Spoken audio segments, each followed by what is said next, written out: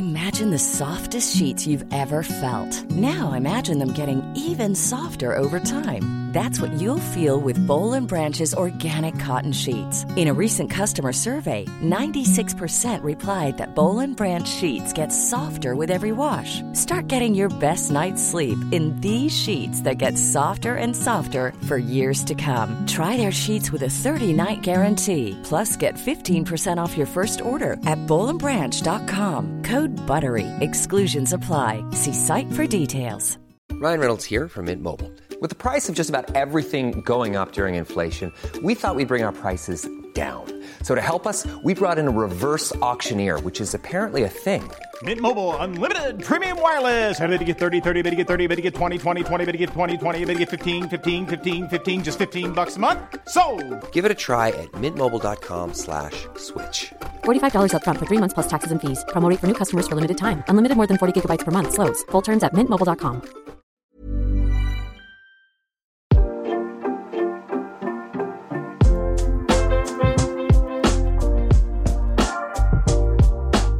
Hello, all the good eggs out there. Do not adjust your screens. It is not a Wednesday. It is a Thursday here on Wrestling Daily. It is me, your True Heel Phenom, SP3, in the Alex McCarthy seat as the patron saint of UK wrestling journalism. He was busy today, so I am holding down the fort with the host of Thursdays, Miss Dynamite herself, Stephanie Chase. Glad to see you, Steph. Nice to see you too. This is a good combination. Absolutely. First time SP3 and Steph Chase. We've seen every combination of Wrestling Daily except for this one. So are you ready? I'm very ready. We had to team up because, we got a lot going on with Wrestling Daily, and we are preparing for Quizzlemania War Games. So go over and subscribe. Hit that subscribe button for the Wrestling Daily YouTube channel. We are approaching 15K, and when we hit there, we will be on Quizzlemania for Quizzlemania War Games. And I have to say, Steph, out of everybody's promo, you hit the hardest. Really? I don't think so. But yeah, I very much want to take down those guys over at Wrestle Talk, especially Adam. Yes. Take down Adam. You saw that face, Adam? I would be scared. You gave him the death stare. He should be very, very scared. My death stare is legendary. It has turned men to stone and they never recover. I'm scared for Adam now. So yes, get ready for Quizzlemania War Games, but get ready for this edition of Wrestling Daily. Like this video you're watching right now on YouTube, share it on all your favorite social media platforms. If you're watching and you want to be a part of the program, go over to WrestleTalk.com/Wrestling Daily and send us that good old ultra chats. All you good eggs in the live chat, let us dictate the conversation here. We're going to be talking about AEW Dynamite. There was a lot to get into on the Go Home show for Blood and Guts, but as typical on Wrestling Daily, we have to start off with the titular news, Steph.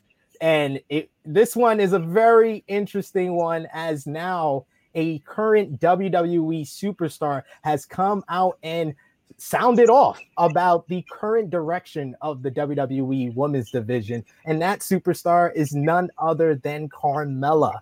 On this week's Bella Twins podcast, she basically sounded off and let out her frustrations on the current booking on WWE's Women's Division. She said, and I quote, "Even myself, I sit at home and watch Raw, and it would be 10 p.m. before I would see a woman on the show. It's like this is a 3-hour show. What the hell? Even I'm just a fan, which I am. Like, if I didn't work at WWE, I would just be sitting at home watching. I want to see the woman. That's why I tune in. If I'm waiting until 10 p.m. to see a girl, it's like, what the hell?" She went on to talk about basically Peyton Royce and Billie Kay being released from WWE and how it pretty much scrapped a storyline with her and Billie Kay.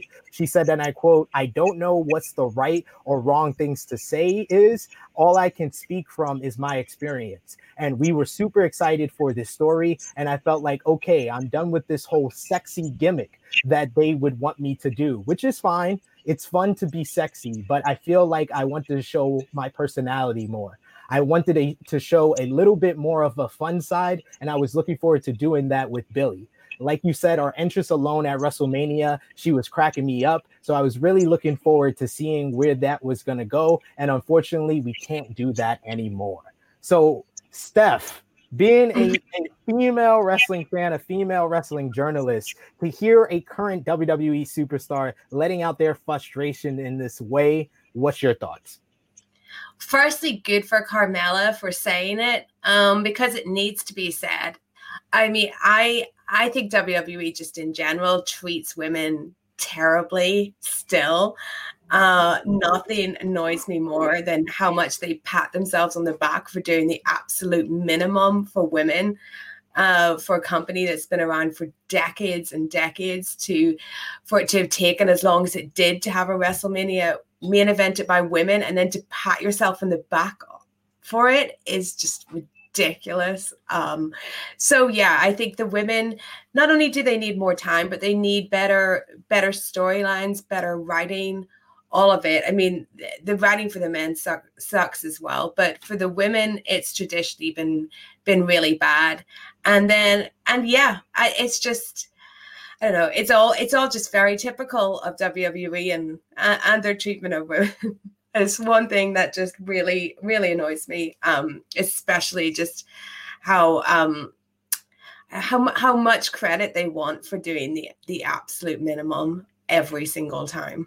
But good for Carmella for speaking up. And obviously, you know, no one really expected the Iconics to be released. And I think it's one that really hit the locker room hard.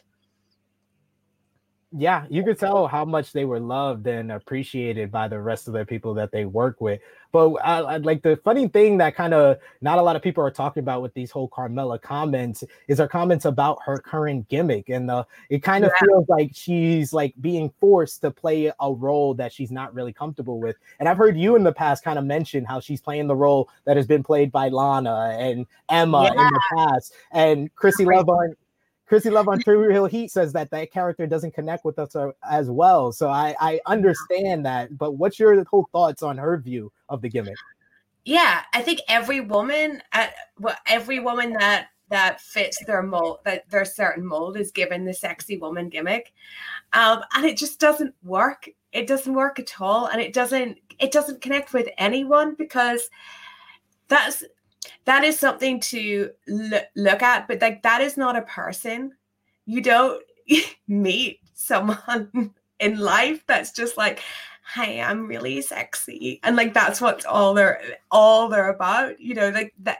If they give someone the sexy gimmick, it's just, oh, that's it. Like, oh, you're so sexy. It's not like a fully rounded character. It's like a cartoon idea of what Vince McMahon's, you know, fantasy is, like this total woman with like no brain, no voice, nothing. She's just, you know, I'm sexy and that's it. And it's bad. It's a bad gimmick, but they have a lot of trouble of rounding out characters and giving them motivation and good storylines and stuff like that. But yeah, the sexy woman gimmick, they've tried it so many times, and why does it fail? Because it just doesn't connect. Give someone a character, and if they're sexy on top of it, then what a bonus, but don't make that, you know, someone's whole personality.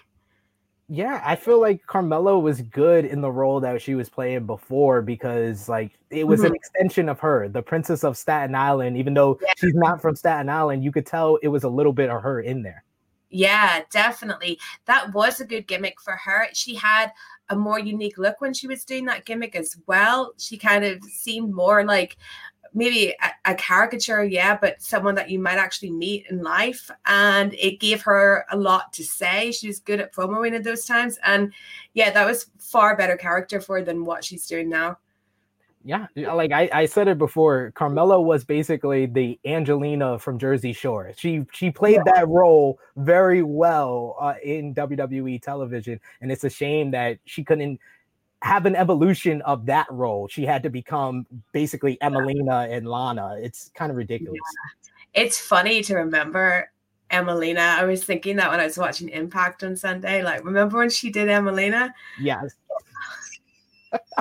that's like something that's gonna be like years from now. People are gonna be like, "What are you talking about?" It's gonna be so so scarce, the amount of people that remember the Emelina period, even though it was like a month of vignettes. But we have to talk about something that kind of piggybacks off of the Carmella comments on the Bella Twins podcast, and that has to do with Mickie James's comments on the Grown Ass Woman podcast. Finally telling all about her last run with WWE and the events that led up to her release. Continue, guys, if you have your thoughts on the whole Carmella comments on the Bella Twins podcast, or your overall view on the direction of the WWE Women's Division right now, send it over to our Ultra Chats at WrestleTalk.com/Wrestling Daily. We want to hear from you guys. We got a couple of people in the comments letting us know. We got Zakir letting us know we hit 11K, Steph. We're moving up there. We're getting closer. We're getting up there. We're moving along. Thank you for the update. We want to keep it along. Maybe we can hit 12K on this one video right here with the Dream Team, Steph and SP3. It works like that. But yes, let's talk about Mickie James, her comments on the Grown Ass Woman podcast. She talked about her final run and the events leading up to her release. She said, and I quote, "Over the last 2 years with getting switched to SmackDown and not getting used, I never debuted on TV. I tore my ACL. I kept feeling these things of, we want you to retire. We want you to be an agent. It was what they wanted for me. It wasn't that I wasn't grateful for those opportunities, but at the same time, I see the agents and what they have to go through. They don't get any praise or thanks that they deserve. They deal with a lot of crap. I don't know if I could personally handle that. I'm too much of a creative person. Ideas that I had, they fell on deaf ears." She went on to talk about some of the things that she's pitched to WWE. She said that she pitched something similar to the GAW podcast with 2 or 3 girls on a panel, and a similar concept on like the WWE network that kind of, she said that it felt like she was talking to her own dog. And then she went on to talk about a big conversation that she had on WrestleMania 37 weekend that didn't go the way that she hoped for. She said, "Anything I pitched, they weren't into. I wanted to find a balance in between. There was this moment where I said, what if we do an all-female brand? If I could help lead up that and have an awesome team of women, we have the talent, tools, and facilities. It would really help all the girls who are not getting television time. This one person says to me, they're never going to do it, ever. Women's wrestling doesn't make money. WWE Evolution was the lowest rated pay-per-view ever in WWE. I get what you're trying to do, but I don't understand why you're fighting so hard for it. You should play the cards you've dealt and see if there's a way to incorporate that within a show rather than fight for it to be its own show." She said, "I just realized that every decision they do, a lot of it is business and how it falls in line with business. I'm just disappointed as a whole with being made to feel old with Depends and a Walker and the whole ageism thing." So, wow, Steph, you got to take the Carmella comments and now Mickie James comments to kind of see like the overall spectrum of how WWE views their women. What are your thoughts after those comments from Mickie James? Well, I'm sure Mickie James has been waiting a long time to say this stuff. Mickie James has been completely mistreated her whole career. It's not even just her current one. Her entire career, she's been mistreated. She's been a victim of sexism. Some really like extreme examples of sexism. There's the Mickie James stuff, which was vile thing that they did to her. There's the trouble that she got into for doing a certain hand gesture during a match with Trish Stratus, which she gets in trouble for that. Yet Triple H is doing something and DX are doing something very, similar on TV every single week, but no one cares about that. And then, her current one, she's treated like this washed up old woman. That isn't true at all. And it's really, really sad. She's someone that's incredibly talented, and she's just her whole career, she's just a victim of sexism and the way that WWE treats women and the way that it works. Like, she's just been held down, and the way they used her, like, they could have used her like any other woman, on the roster, and they don't even have to use her as a veteran or a legend because she's still young. And it's crazy. Like, she's as young as some of the guys in NXT. And she, there's nothing about you that would tell you that she's older other than the fact that the way they mentioned it. So it's just really sad how she's been treated. Her whole career to me is just really sad. She's just an example of how badly WWE treats women. No matter what Stephanie McMahon comes out and says, like, WWE treats women really badly. And they treated women badly for so long when Stephanie herself was a TV character and has had a lot of power in that company. So it's like, I really don't buy or enjoy hearing her say lots of great, we love women stuff, because it's not true. Like, they never exhibited it. They only react to things like giving women a Royal Rumble or the WrestleMania main event, or just even removing the Divas title, like when people really kick up a fuss about it. I don't think they would have ever put Sasha and Bianca in the main event this year if people weren't already clamoring for it before it happened. Like, I don't think that's something that they were from the off, like, yeah, this is the main event. I feel they were like, oh, I guess this is the main event now, guys. Like, you guys can pipe down now. Like that. What? They were like, you guys can pipe down now. We made it the main event. It's okay. Yeah, they don't care about, representation in any way, like, whatsoever, and doing something that will, they really need to, if they wanted to connect to female fans, especially young female fans, and get them involved. There's lots of great stuff they could do, including the ideas that Mickey had, but instead, no, they're just happy with their like over 50 men demographic, and that's it. They are very much satisfied with a 58 medium age for their viewership on even NXT. So yes, they seem to know. It's crazy that is their. It's crazy that's their like average age. It doesn't matter what show. I'm sitting watching going, this is too, like, this story booking, this writing is too childish for me to be watching, but to think this 58-year-old man there every week, I don't know.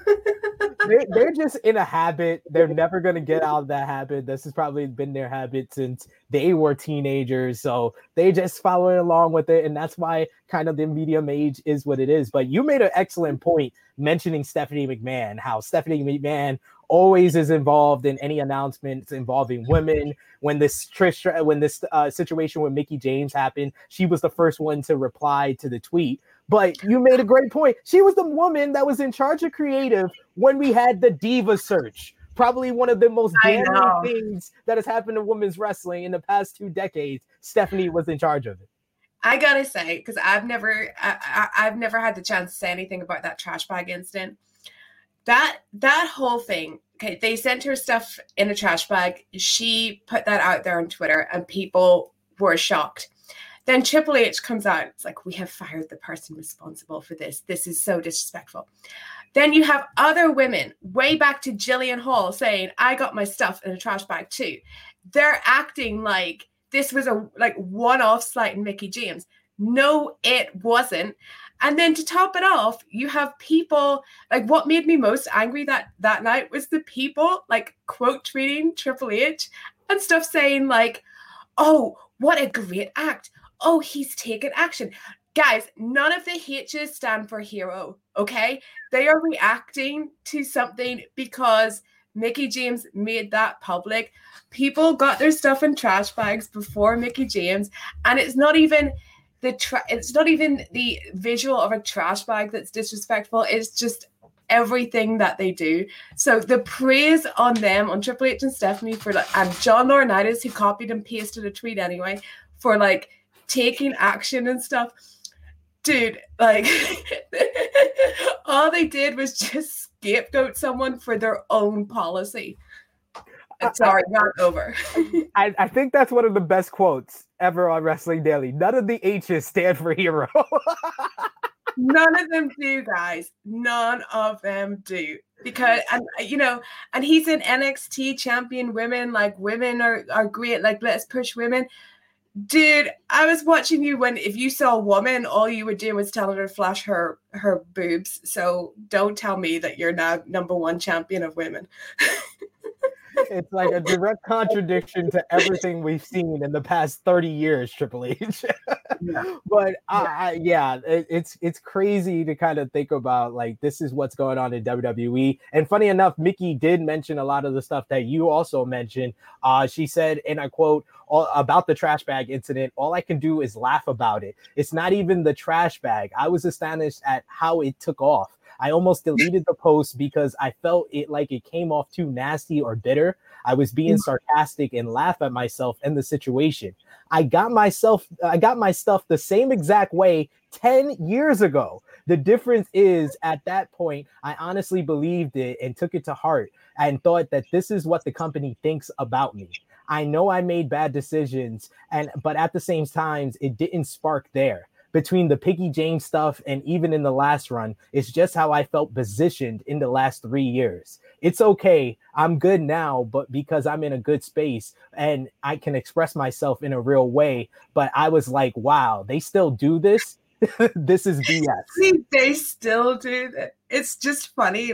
I'm not saying that Mark Carrano is a good person, because all the evidence says that he probably isn't, but they woke up one day and thought, we want him out the door. They saw that Mickie James trash bag tweet and were like, oh, suddenly an exit signs appeared for Mark. Like you said before, with like the whole people champion Triple H and WWE, it's like, no, we shouldn't be doing this, because this is an indictment that they didn't know. Like this has been going on for this number of years, and they didn't know Triple H, Stephanie, Vince McMahon. That's an indictment on the company. That's not a defense for them. Oh, they don't know this type of stuff. They don't know this type of stuff goes on. But it's been happening for 10 years. Like, how? How do you not know?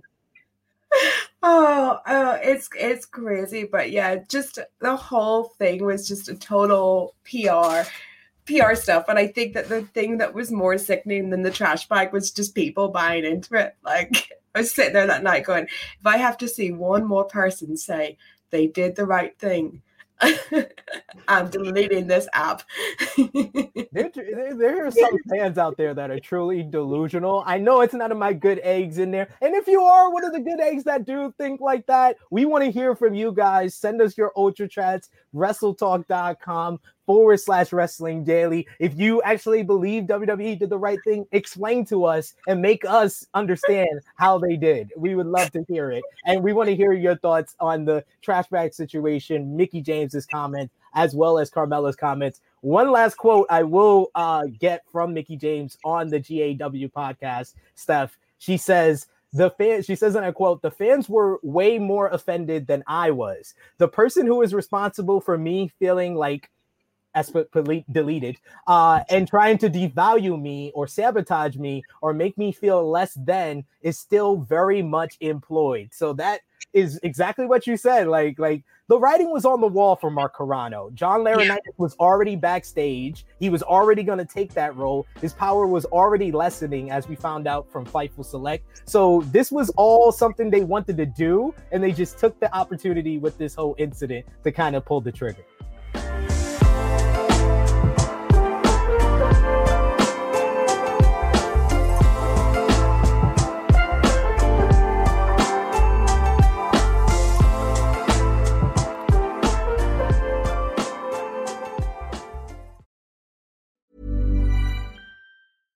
Ready to pop the question? The jewelers at BlueNile.com have got sparkle down to a science with beautiful lab-grown diamonds worthy of your most brilliant moments. Their lab-grown diamonds are independently graded and guaranteed identical to natural diamonds, and they're ready to ship to your door. Go to BlueNile.com and use promo code LISTEN to get $50 off your purchase of $500 or more. That's code LISTEN at BlueNile.com for $50 off. BlueNile.com, code LISTEN. Millions of people have lost weight with personalized plans from Noom. Like Evan, who can't stand salads and still lost 50 pounds. Salads generally for most people are the easy button, right? For me, that wasn't an option. I never really was a salad guy. That's just not who I am. But Noom worked for me. Get your personalized plan today at Noom.com. Real Noom user compensated to provide their story. In 4 weeks, the typical Noom user can expect to lose 1 to 2 pounds per week. Individual results may vary. Even when we're on a budget, we still deserve nice things. Quince is a place to scoop up stunning high-end goods for 50 to 80% less than similar brands. They have buttery soft cashmere sweaters starting at $50, luxurious Italian leather bags, and so much more. Plus, Quince only works with factories that use safe, ethical, and responsible manufacturing. Get the high-end goods you'll love without the high price tag with Quince. Go to quince.com/style for free shipping and 365-day returns.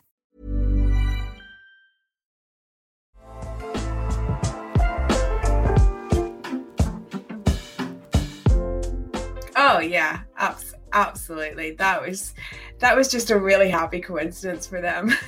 Really, it really was. It's like this could have worked out better for us. Mickie James, like, she needs to come out on wherever she's going, whether it be NWA or Impact, with a trash bag and just pour it out like at the top of the ramp.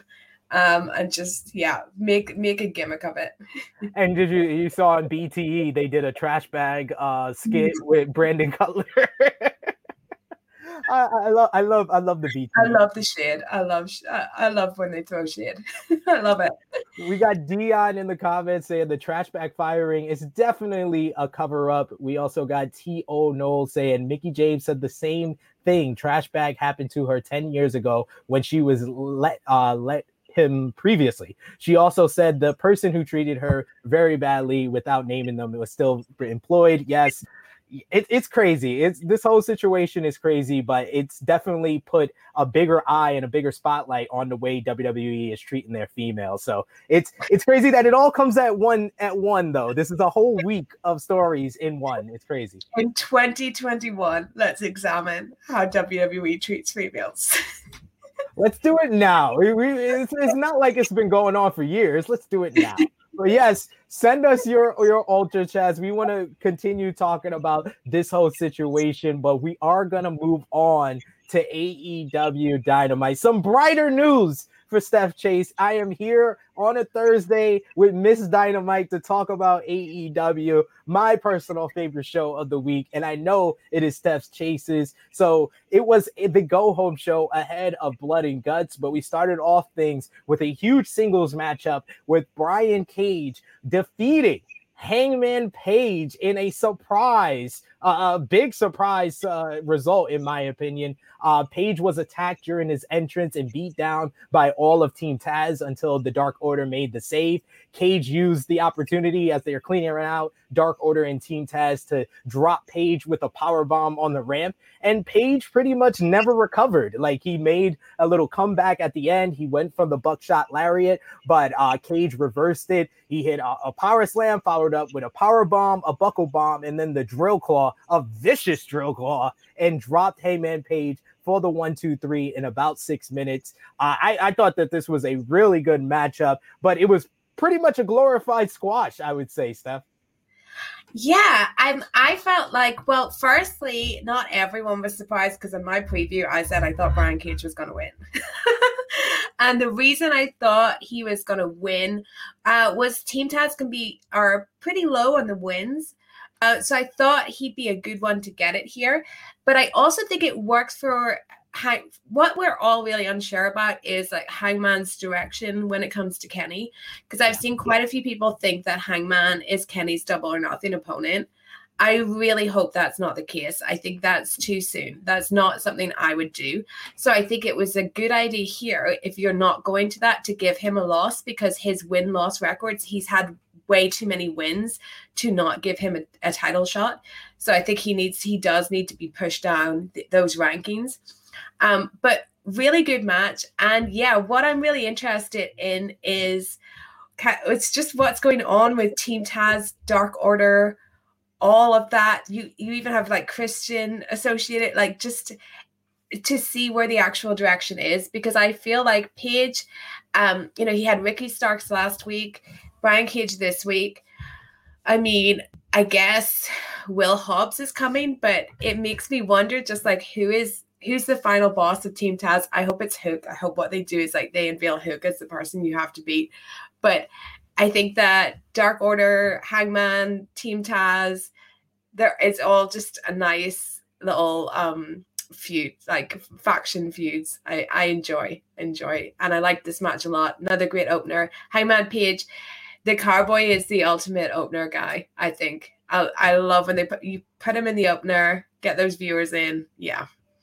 Always delivers a banger, and this was no different here. But it's a big win for Brian Cage, and he really needed it. He definitely needed it a lot more. And like you said, though, the whole story is about when Hangman is eventually going to get his shot at Kenny Omega, and they've been bigging him up as the number one contender for the last couple of weeks. So this win kind of pushes him back. It makes it not come too soon. I thought that Double or Nothing would be too soon for Page and Omega, so I'm glad that Cage got the win here. Yeah, I think his thing, what they were kind of hinting at before, was that he's not mentally ready to face Kenny. He's not in that headspace, because you got to remember, guys, everyone has to remember, this man went through a breakup, okay? He went through a major, major breakup, and he's not ready. He's not ready to face Kenny again. Like, even just face to face, and I don't even mean in a match. He's not ready. So now you can say that even if he was close to being mentally ready, he's now just had a massive knockback because he suffered a loss. And yeah, the time is not yet for him and Omega. Yeah, it's not the time yet. So I like that he's mixing it up with Team Taz. It keeps him busy. Maybe we get Cage versus Hangman, Cage versus Page at Double or Nothing. That would be cool. Give them a little bit more time, Or we could, a tag team. I was thinking, maybe Page could team with Christian Cage to take on Brian Cage and Ricky Starks. I think that'd be quite a cool match. I thought you were gonna say Brian Cage and Ethan Page. That would have made more sense. That would made more fun and more confusion for me when I'm writing down titles, because that did happen to me this week. But no, I think a nice little team up between Christian and Hangman would be cool. And I think I really just want to see Ricky Starks in the ring with Christian Cage as well, and then team him with Brian. I think that'd be good, and it would be also give you a good opportunity to either resolve that issue that is there between Starks and Cage once and for all. So whether they lose and then they both say, well, that was your fault, and they explode, or they win and are like, okay, we're friends again. We both work together there. We worked it out. It's all right. Now we can move on. But yeah, that brings us to what happened later on in the night, where Taz said that Brian Cage, with that win, is now the number one contender. But then Christian Cage came in and interrupted Taz and basically went off on Taz, said that Taz is jealous of him because he was able to get back in the ring, unlike Taz wasn't able to. And he basically laid down the gauntlet for Team Taz that Christian wants to verse anyone from the team. What did you think about that little promo exchange between Christian and Taz? I liked it. I thought it was the best we've heard from Christian so far in AEW. I'm now warming to Christian being in AEW because I think they found a good little position for him, and this Team Taz feud is a nice slot for him for sure.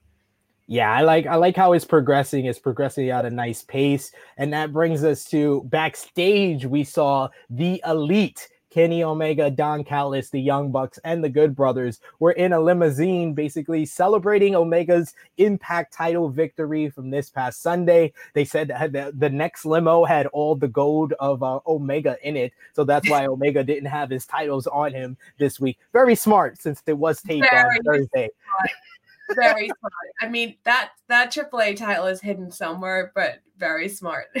I liked it. I liked the touch of him not coming out with the AEW world title also. So it didn't leave us with the question of where's the Impact world titles. So I like that. Yeah. You would think Callis could have got him a wee replica though, just to bring with him in case. Just give him the TNA championship. Swad could have kept the Impact title. He could have just came with the TNA championship. Why not? Omega said that he's used to people trying to ruin their lives after Moxley and Kingston destroyed their trailer last week. He says they're not going to be intimidated and they're not scared. And then a horn went off and everyone in the limo jumped up. And it was just Michael Nakazawa who pushed the wrong button. And Omega then set up Kingston versus Nakazawa later on in the show. What did you think about this little promo exchange and the fact that they were able to fit all the members of the Elite in that limo? Well, firstly, I would hope you'd be able to fit that many people in a limo. Like, I've seen some crazy music videos where they do all sorts in the limo, so I wasn't impressed you could fit that many guys. But I did think it was funny that they were in a limo because last week they were in a bus and that offered them like no protection. Moxley and Kingston were still going to get to them. So I find a limo to be a less safe vehicle to have your little get together in. But yeah, I thought this was good. I very much like heel Young Bucks now. I'm really down for them. I love the crazy fashion, and it was good to see a lot of guys who don't drink pretending to have fun in the limo, plus Anderson and Gallows, who probably were genuinely having fun in the limo. You know, Anderson and Gallows are having the best time ever because they get to drink all the liquor in the limo. Well, they do. Like when people do a rider that they think is for the whole Elite, it just goes to Anderson and Gallows. So yeah, they have the best deal of anyone. They're like, we picked the perfect running mates. So that leads us to talking about the Young Bucks and their new heel act. We got to talk about the AEW World Tag Team Title Eliminator match, as it was the Young Bucks versus Matt and Mike Seidel. If the Seidels won, they would get a shot at the tag team titles, but it was the Young Bucks who pulled out the victory, courtesy of Matt Jackson pulling out the Johnny Cage low blow with the split and right to the gonads, and then followed it up with the BTE trigger for the 1-2-3. I thought that the Young Bucks were great during this match. The one misstep, which didn't make any lick of sense, was them doing twin magic for no other reason than to just make Rick Knox look like a damn fool. But other than that, I thought that they were a lot of fun, and they're just gold as heels. Yeah, I thought this was a really good match. But I don't know, my overarching thing is kind of what they can do with the tag team, belts with the Young Bucks having them, because I'm not sure that's been the best thing for the titles. I think it's a little bit like when Darby was TNT champion, but he was doing the Sting team up against Team Taz. It kind of like that's the championship be a bit forgotten. But it was a good showcase for the Seidel brothers. But what intrigued me most was the ending. Absolutely. Yeah. The post-match, we had SCU come out and confront the Young Bucks, basically calling them out for their new attitude and saying that when they wanted to get a shot at the tag team titles, when they said that their next match, they would basically split up if they lost. They wanted to verse their friends, the Young Bucks, and they don't see that in them anymore. And basically, they're jerks now, which I kind of love, I kind of enjoy. But I felt like this promo, I felt like I could have got into it a lot more if SCU was more featured on AEW Dynamite. I feel like there was a little bit less of a punch to this segment without them being on Dynamite the last couple of months.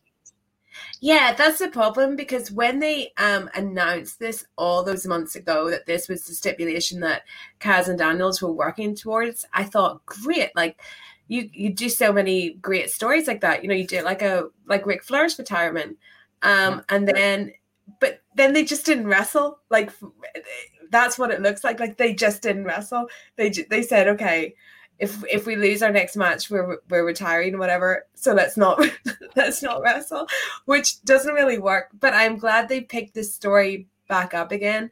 I can't for a second think that their intention was to leave it cold for like 3 months and then pick it up again.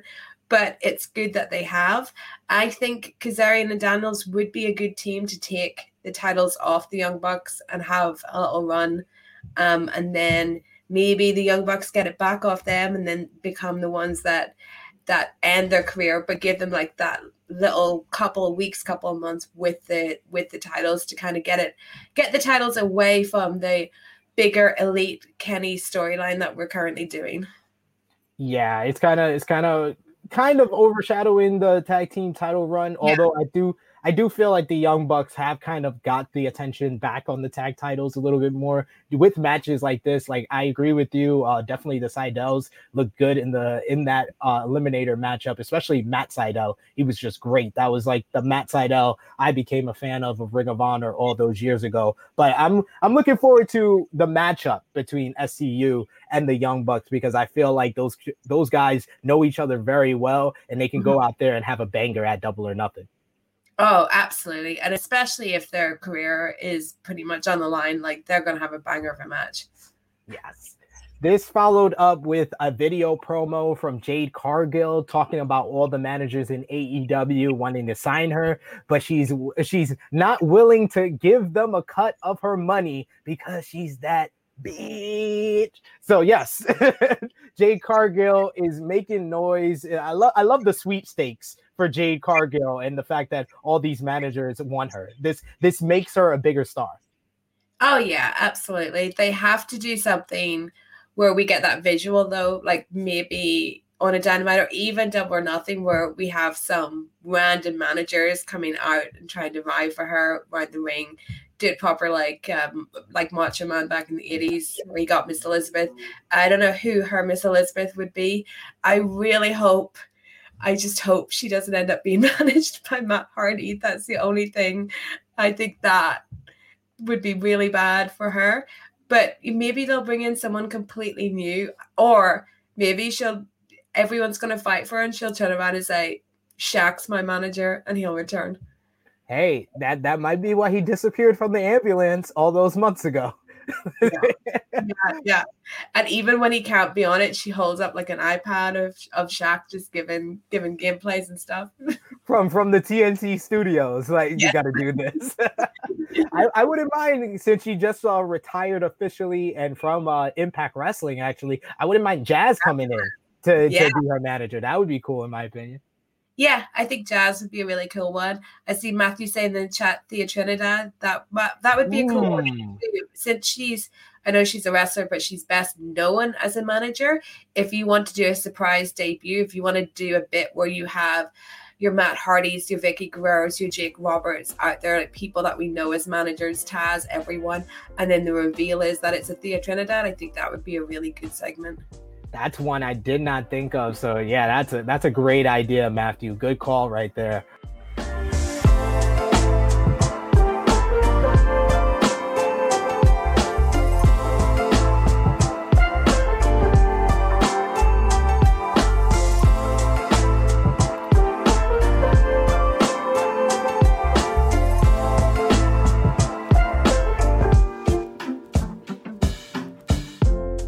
But yes, that brought us to our next match. And speaking of managers, my favorite new manager in AEW, Alex Abrahantes. He did a little backstage promo translating Penta's words. Penta says he's gonna beat Orange Cassidy to a pulp, and that led us into Orange Cassidy going one-on-one with Penta El Zero Miedo.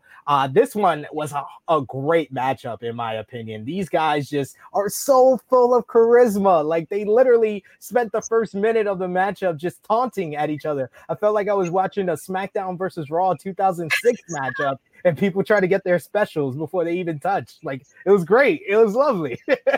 But yes. Carry on, sorry. No, I was just gonna say they had great chemistry together, and Orange Cassidy got the win. A little bit of a cheating to win with Trent handing him the microphone of Alexandre Barrantes for the Orange Punch for him to get the win. What was your thoughts on this match and the chemistry between Orange and Penta? Yeah, I thought it was great. You're right. They had great chemistry. And you said that it was as if they were taunting to get their specials. Well, my God, did they work up some specials, because it was a spot fest of a match, like big move, big move, big move. It was really excellent. And one thing I love about the Best Friends is, as baby faces, they will cheat. Like they will go with that. If you're going to be dirty, I'm going to be dirty too. They're not going to, do the right thing. Like they're always willing to do little stuff like that. And they do it in such a endearingly cheeky way where you can never get mad at, like, Trent, casually throwing a mic or anything like that. It's great. And yeah, I thought it was a really good match. And as I was saying that I love the Team Taz and Dark Order thing, I really love the Best Friends and Death Triangle. These are just like a set of people who would never, ever be friends. They make total sense to be feuding. The Death Triangle are so serious and menacing. And the Best Friends are just the coolest guys. Like, they're great. They're cool guys. They love their mom. It's awesome. So I really, really enjoyed this feud. As far as Alex Abrahantes goes, I'm still not totally sold on that. I'm not sold on Penta needing that, because to me, Penta's really cool. And I'm not sure that I even need a translation of what he's saying, but I don't think I need it, all the time, where it kind of takes away from him. So that's something I have to get used to is his kind of role with Penta. Because I'm not sure him and Penta would be friends in real life. Penta's so cool, man. I'm not sure he's picking up guys from QVC, like, to be in his mate. Yes, I do agree. Like, Penta just deserves more. Like, I was surprised he took the loss here. Like, I just felt like he's getting momentum. And even though, you're not too happy with the partnership with Alexandre Barrantes, it feels like this is the most, like, momentum he's had in a while with Alexandre Barrantes in his corner. So I was hoping he got the victory, but Orange getting the victory does make things in the ranking very interesting, because Orange was number 2 going into this episode. So we don't know. Maybe Orange Cassidy is the number 1 contender for Kenny Omega at Double or Nothing. I honestly wouldn't surprise me if they do something as left field as that. Like, seriously, they'd probably have a fun match too.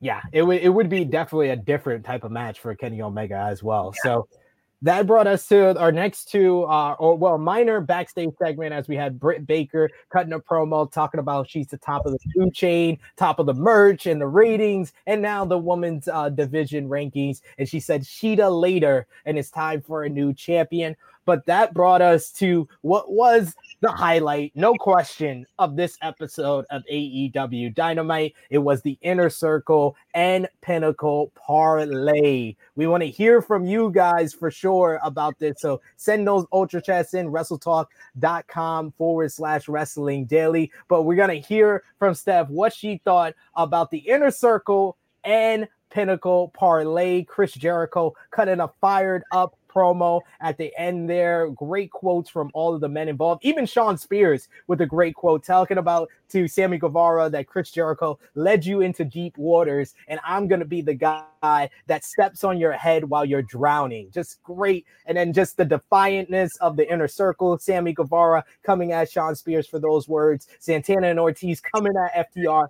for mentioning their children. And then, of course, Chris Jericho at the end coming at MJF for saying that he's going to take his spot. But Steph, what was your thoughts on this entire parlay? And are you ready for Blood and Guts? I'm not ready for Blood and Guts. I'm not ready at all. I thought this was great. I agree. This is the best thing on the whole show. It was laid out so well. Firstly, what a swerve, starting with Shawn Spears. Shawn Spears has taken the most flack of anyone for being a member of the Pinnacle. Like, he's the one that people are going to pick on. Good for him for going out there, getting the promo in first. It was a good good promo. They've got a good guy to team him with, Sammy. Very good idea to have, because Sammy's the kid of the Inner Circle. He's the little one, so he's the one whose kind of temper got the better of him, and he fell into a trap there. He fell into the trap of taking the disadvantage for the team. So that was awesome. That's a good way to tell that story if the Inner Circle do lose. Sammy's going to be, he's such a baby face. He's a great person to have in there first and to be at a disadvantage to make the crowd get behind them. Santana is such a good promo. So good. He's proven that the past couple of weeks. And there's been times in the past when he's proven that too. And then he'll go ages without speaking. Ortiz as well. So great to hear them talk. FTR did very, very well as well. I think that was the most I've ever felt for FTR, heard from them. I think it's the best promos that they've done. Then MJF was MJF. So we'll move on to Jericho, who did just a fantastic promo as usual. But this one, I think it may even have been better than the one he cut like 2 weeks ago that everyone was raving about, the longer one. I think this one was actually better. He was saying lots of stuff that I shut at my TV, like how, he was in WCW when he was 25, but that's made him who he is today. Yeah, this is the kind of stuff I shout at my TV when MJF like goes off on Jericho. Stuff like, who cares what you're doing right now at 25, MJF? Because you won't have the career that Jericho had. Okay, Jericho wrestled for War, and that is one of the biggest things ever. I love War, so everyone go look that up. I thought his promo was really, really good, and I think from the reaction on Twitter, he sold this blood and guts match to everyone who was saying, why are they having it now? Blah, blah, blah. It's not built enough. No, he sold it to everyone. I saw everyone on Twitter just totally saying, I'm ready for blood and guts now. So yeah, excellent. Yeah. One promo, kind of anyone who was on the fence on blood and guts is now ready for next week. So I'm just going to lay it out to you right now, since we won't see you until next Thursday on Wrestling Daily, Steph. Who wins blood and guts? The Pineapple or the Pinnacle versus the Inner Circle? Well, the thing is, you're asking me now, and my answer may change by next Wednesday because I've been thinking about this. And gosh, okay, I think it's the Pinnacle, and I might cry while watching, but I think it's the Pinnacle are going to win. And I think Double or Nothing is going to be some big singles matches, but I think that Inner Circle will put up a hell of a fight, and it might be down to Sammy that they lose. And I think Pinnacle are going to do some dirty stuff, but I do think the Pinnacle are going to win. But it's really hard because that beatdown that the Pinnacle, when they formed, gave the Inner Circle was insane. I was watching going, can my faction ever recover from this? And then they came back, and the beatdown they gave the Pinnacle was insane. So it's been so good and back and forth. It's really hard to choose. As I announced on Twitter yesterday, me and Sean Wassap are doing a pre-show. Catch me the hour before Dynamite. Come watch me and Sean, and whatever. I said the Pinnacle tonight, but I might say something else that night because this is a really hard one to call, I think. I am ready to see it. I was ready before last night, but yeah, that promo definitely got me even more excited for this matchup. And look who's in the live chat, the patron saint of UK wrestling journalism and the patron saint of Wrestling Daily, Alex McCarthy, said, look at these two goats. Yes. Hi, Daddy. Hi, Papa. Yes. But we got to talk about the rest of what happened on Dynamite last night. You had Eddie Kingston and Jon Moxley hold Kenny Omega hostage and make Don Callis make a matchup, a tag team match for next week of Michael Nakazawa and Kenny Omega versus Eddie Kingston and Jon Moxley. Very, very quickly, I want to touch on this segment. But Steph, did it make sense for them to ask for a tag match and not a title match? I thought that this would be how we would get the title match for Double or Nothing here. No, it didn't make sense. this felt like something wedged in to put Kenny on the show more. Yeah, it really did. It just was like, we're just gonna throw this. This is filler we got to set up for next week. Then we had the backstage promo like we talked about before with Taz and Christian Cage. Then it was Chris Statlander going one-on-one with Penelope Ford. Chris Statlander getting the victory with the Big Bang Theory. I thought that this was a nice match. Chris Statlander winning again, but it was more of a backdrop for what would happen backstage with Kip Sabian finally going face-to-face with Miro and being completely destroyed and getting his hand slammed in a door. What did you think about the match with Statlander and Ford, and then the follow-up with Miro backstage? I thought Statlander and Ford was very good. I'd like this. I think Penelope, little bit rusty. Haven't seen her in a while. No fault of hers. She needs some more matches on Dark and Elevation. Chris Statlander, though, I'm nearly ready to hand her my Most Improved Wrestler award because she has come back better than ever. She fits in so well with the Best Friends. It's so cool to see. I love how they're doing her alien gimmick now. It's great, the interaction she has with the Best Friends. So awesome. Kip, he had that coming. And Miro, it was great to see Miro unleash the monster. And yeah, I wouldn't want to be Kip. And also I will say I'm glad that they didn't do that during the women's match. I had a fear that would happen, that Miro would run out during the match, and I'm really glad that he didn't. Yeah, it was able to give them like their showcase, and then we still got what we wanted in the end backstage. So I thought that was a good way of doing it. We got a couple of comments, people happy that it was Miro Day. Miro J, this is the day he's been waiting for. Miro J, indeed. Congrats. I'm happy for Miro J because I know how much that made him happy to see Miro do that. He is very happy right now. And we got Alex explaining why he's not with us for today for all the people who were wondering. He says, I just spoke to Sammy Guevara, a good 30-minute chat. So my two esteemed peers stepped up. Yes. So if you guys are missing Alex, stay tuned. He's going to drop a cool interview with Sammy Guevara, hyping up Blood and Guts. So that's why he's not with us today. And then we had our final two matches for AEW Dynamite that we have to touch on, Steph. You had the Factory versus the Nightmare Family in a 6-man tag team matchup, with the Factory getting the win due to what I've been calling the difference maker of the Factory, Anthony Ogogo, and his gut punch. And then after the match, QT Marshall escaped an attack from the Gun Club. He escaped back to the Nightmare Family bus that the Factory showed up with. But when he went back to the bus, it was Cody returning inside the bus and attacked QT Marshall, gave him a figure 4 on the top of the bus.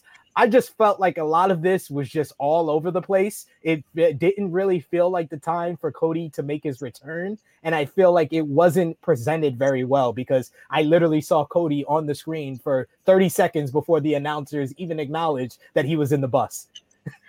Yeah, this wasn't executed very well. I don't think it was the time for Cody to come back either. I think Cody has a habit of coming back too soon after big things happen to him. Yes, I really do. We need to get used to the Factory, I think. The only person that stands out right now is Anthony Ogogo, and he cannot wrestle every week. You got to save that guy. But as far as the match, wasn't into it. Then fighting on top of the bus, that's cool enough. But the reveal of Cody, it was bad. You could see Cody a mile off, and then you hear, "Oh, is that Cody?" Like, yes, it is. We've all seen him. So yeah, and I don't know where the bus thing came from as well. It just seemed weird. Like it was something they never showed us before. Yeah, and I'm like, okay, does everyone have special transport now? Right? But yeah, I don't think it was the best thing they've ever executed as far as a reveal or a surprise comeback or anything. Yeah, and it kind of feels tacked on to do Cody and QT's rematch on Blood and Guts. I feel like that probably should have been saved for maybe the pay-per-view, in my opinion, but maybe they don't view it as that big of a match, to be fair. But we have to also talk about, they did like the lineup for Blood and Guts with QT and Cody announced for next week. Not only that, they announced a huge matchup for 2 weeks, Steph, as Jon Moxley will defend the IWGP United States Heavyweight Championship against New Japan legend Yuji Nagata. Nagata will be back on TNT for the first time since he appeared on WCW Nitro all the way back in 1996, 1997. What was your thoughts when you saw that announcement for this match in 2 weeks? Very, very cool. He's a great choice, a great New Japan legend with that WCW tie. You know, he once fought Jericho in WCW, so I've watched that match a few times, and it's great to see him there. I like that I want them to bring over more New Japan guys, of course. I don't want them to bring over the most obvious people, and I think someone like Nagata, really, really good.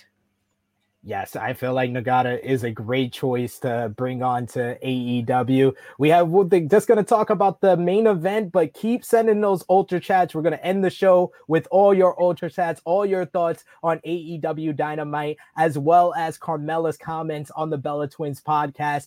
Also, Mickie James' comments on the Grown Ass Woman podcast, all the stuff we talked about so far. We want to hear your thoughts, or wherever else you want to talk about Ultra Chats, send them to WrestleTalk.com/Wrestling Daily. And like I said, one more segment for us to talk about was the TNT Championship main event, 3rd week in a row, 5 straight weeks for Darby Allin defending the title on AEW Dynamite. He versus 10 of the Dark Order. And I got to say, Preston Vance is someone who I haven't seen that much in the past, but I really feel like this was his best match that he's had. He looked very impressive. He showed off a lot of power. He beat down Darby Allin. No one could take a beating in professional wrestling like Darby Allin, and he did that here, and he made 10 look great. I felt like the booking was a little bit extra with Ethan Page coming in and attacking. Also, Darby ripping out the mask, due to that promo that they did earlier in the night with Brody handing him the mask. And the whole reason Darby gave him the shot is because he respects Brody.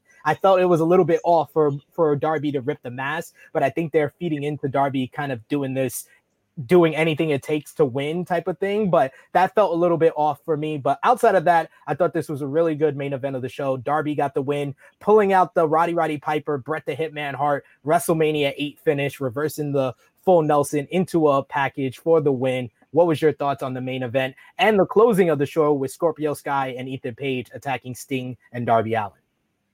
I thought it was a good match. I do have some worries about the booking of Darby, just because, yes, he is meant to be underdog babyface, but I'm not sure if he should be doing that every week, because Preston, yeah, the guy's bigger, but Darby should be more experienced. I don't think he should be taking that much from Preston Vance. It was actually more believable that he took more from Jungle Boy, even though Jungle Boy's a smaller guy, but there was something about just Jungle Boy, like his being a younger guy and kind of like meeting Darby in the same level of like aggression and passion or something, that made sense that those two be more 50-50. But with Preston Vance, I don't really think that they should have done it as 50-50 as this. I agree with it. I was shocked when Darby ripped at the mask. I don't like people trying to take other people's masks off anyway. I think, when it's done to Phoenix and Penta, I'm just at home going, oh, that's so disrespectful. And then when Darby did it to Preston Vance, I'm like, like that's really bad too. That's another kind of disrespect, But yeah, I did like the way that he got the win though. I thought it looked good. But I just think maybe ease off on like Darby always having to claw out his wins and give him some matches where he just, beats the guy really clean, quick win for him. And yeah, the bit at the end, Ethan Page looks to be where they're going, this Darby Allin, Ethan Page, and let's see if they can recapture that. I hope when they proper get into it, we get a lot, more background and details, because 99% of people watching are not going to know these guys even know each other. Yeah, they have a long history from Evolve, really how they got their names on the map was versing each other in Evolve. And I would love for them to kind of touch on that type of stuff. I know they can't use any of the footage, but they can at least talk about it. And but it seems like they're more leading into Ethan Page and Scorpio Sky versus Darby and Sting, or Sting and Lance Archer, maybe. I hope it's Darby and Sting. Lance Archer, I really like Lance Archer, but this guy, he's just being booked like a guy that's wandering through the cafeteria looking for a clique to sit with, you know. He just always seems to be passing through and looking for some involvement. And I'm not sure why he needs to be involved here, because you do have Sting. Hopefully Sting could do enough, you know, in a tag match, or I wouldn't mind another cool goth cinematic match from Sting and Darby. But yeah, I'm not sure about the Lance Archer involvement. He needs to find some focused direction where it's just him, you know, against another person. The only reason I would be down for Sting and Lance Archer versus Page and Sky is because I really want to see Miro go after the TNT Championship. I feel like Miro is the perfect person to end this reign for Darby Allin, which they've done a great job. He set the record for the most title defenses of any TNT champion with this win on Dynamite. So I think they're building him up great, and it would just mean that much more if Miro beats him. Yeah. Yeah, I honestly thought they should have had Miro run out last week at the end instead of Ethan Page. I thought that would have been a perfect time for Miro to run out, but no. I agree. I wish they would have done that. So we got in the comments here, your good friend Sean Ross Sapp, Fightful Pro Wrestling. He says, I hope 10 keeps the ripped mask. It would be an interesting look and make him different from the rest of the Dark Order. And I think we got the ratings update. AEW is down from the last 2 weeks. Matthew tells us AEW came in with 889,000 viewers, 0.33 in the 18 to 49 demo. So they keep the pace with the 18 to 49 demo, but they finally fall beneath the 1 million mark, underneath 900,000 as well. What's your thoughts on the drop for AEW this week, Seth? I think the drop is expected. It's not a bad drop. It's not by that much. I think this show wasn't the strongest card for sure, as well. If people had something else to tune into, maybe this card slightly put them off. I think that next week, hopefully they pick it up. Though I do have worries because it's May the 5th, and I know a lot of people like to party on May the 5th. My advice to all of you that want to party on May the 5th is do it at home, in front of AEW. Well, in front of my pre-show first, but then in front of Blood and Guts. But yeah, it's disappointing to see them below 1 million, but it's not a bad rating or anything like that. Yeah, it's not the end of the world. I do owe money to my cohorts from True Hill Heat, All Elite Recap. I said that they would do over 1 million again this week, and then they dropped. So I owe my good friend like $20. So that's Yeah. You know, it was a special bet where I think I would have got 5 if they did over 1 million. He would have got 5 if they did over 1 point, or if they did below 1.2. And I would have to lose both if it didn't fall in any of those. So and good call by Anika here. She says that might be because of the presidential address. That was probably why AEW was down this week. So understandable on all those accords, but we got to hear from you and your Ultra Chats. WrestleTalk.com/Wrestling Daily. We are ending the show with your Ultra Chats here. We got our good brother Chris, CM Chris, one of the best good eggs in the Wrestling Daily community. He says, hey, SP3 and Steph, I love seeing the IWGP US title will be on the line on Dynamite coming up. I wonder if Kenny will go for that title instead of the IWGP heavyweight title. Much love, guys. #EGE. Steph, what do you think about that? Omega does have a history of beating Jon Moxley for a championship. Yeah. So what would you think about him going for the title that he was the first ever champion of?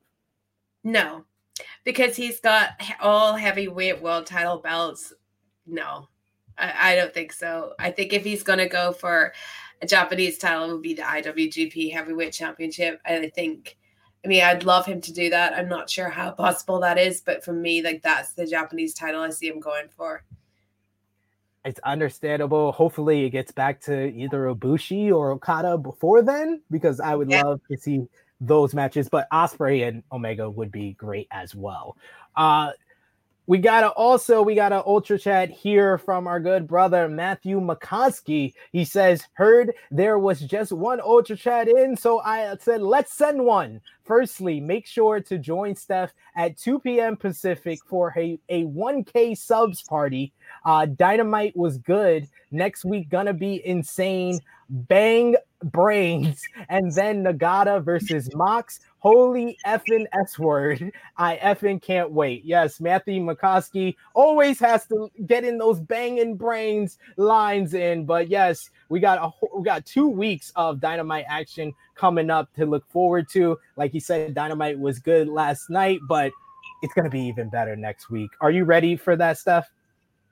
I'm so ready for Blood and Guts. Absolutely. And I know who else is ready. Sean Ross Sapp to do my pre-show with me the hour before Blood and Guts. Me and Sapp, we're getting in separate cages. We're going to go at it live the hour before. This sounds like the biggest fight that you will see on YouTube yet. But Steph, you got a lot going on your YouTube channel. Please tell the people what you got coming up today, as well as the rest of the next 7 days. Well, in 53 minutes, it is my party. It's my 1K subscribers party. I promised I'd throw a party when I got to 1K. I am now on, I think 1.1K, and the party is here. I just didn't want to do it during WrestleMania, so that's why I waited. Yeah, so everybody come join me. I have six special guests joining me, and they are absolutely fantastic guests that you're all going to love. And the theme, it's a kind of an ask me anything, so I'm going to be having a drink. I'm going to be having some Prosecco, and I'm just going to be talking to my guests, answering questions from you guys. Ask me about anything. It doesn't have to be about wrestling. We talk enough wrestling. You can, whatever. Yeah. And I have a great lineup, 6 guests. Are you confident I've got good guests, SB3? Yes, I'm pretty damn sure that you got the best of the best as guests. Yes, I absolutely do. And you guys will love the guests. And it's going to be so much fun. So as soon as the stream ends, I'm getting on my party outfit and I'm getting ready. It's gonna be awesome for sure. Go over to Steph Chase YouTube channel. Go over and subscribe over there. Push her to our next goal, 2K, and join her for her 1K sub party. Go over to the True Hill Heat YouTube channel. We got True Hill Heat 123 coming out on Saturday. Got my A&E biography, Roddy Piper review with Romeo. That's up right now, so you can take a look over there. And of course, if you haven't heard already, we are on the road to 15K on this very episode of Wrestling Daily. We hit 11K, so let's keep it going. We are 4K away from giving you people Quizzlemania War Games, where Steph Chase is bringing the bang, and she is likely to explode the ring of Quizzlemania. So go over, smash that subscribe button, hit the bell to stay notified, and help us reach 15K so we can make War Games possible. Yes, I can't wait. I'll be so ready for War Games. Absolutely, I have plenty of weapons. So join us back here tomorrow on Wrestling Daily. Alex McCarthy, our patron saint of Wrestling Daily, he's going to be back on the show. He's going to have a special guest with him as usual on the Friday. Like this video, share this video on all your favorite social media platforms. For Steph Chase, the beautiful, the lovely, join her for her 1K sub party over on our YouTube channel. It is me, your True Hill Phenom, SP3. We are signing off for Wrestling Daily. Until next time. Bye, y'all.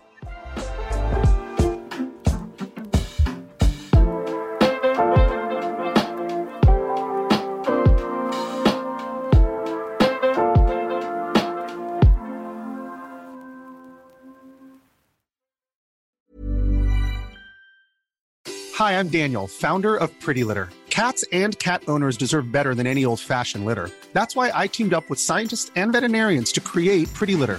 Its innovative crystal formula has superior odor control and weighs up to 80% less than clay litter. Pretty Litter even monitors health by changing colors to help detect early signs of potential illness. It's the world's smartest kitty litter. Go to prettylitter.com and use code ACAST for 20% off your first order and a free cat toy. Terms and conditions apply. See site for details. Planning for your next trip? Elevate your travel style with Quince. Quince has all the jet-setting essentials you'll want for your next getaway, like European linen, premium luggage options, buttery soft Italian leather bags, and so much more. And is all priced at 50 to 80% less than similar brands. Plus, Quince only works with factories that use safe and ethical manufacturing practices. Pack your bags with high-quality essentials you'll be wearing for vacations to come with Quince. Go to quince.com/pack for free shipping and 365-day returns.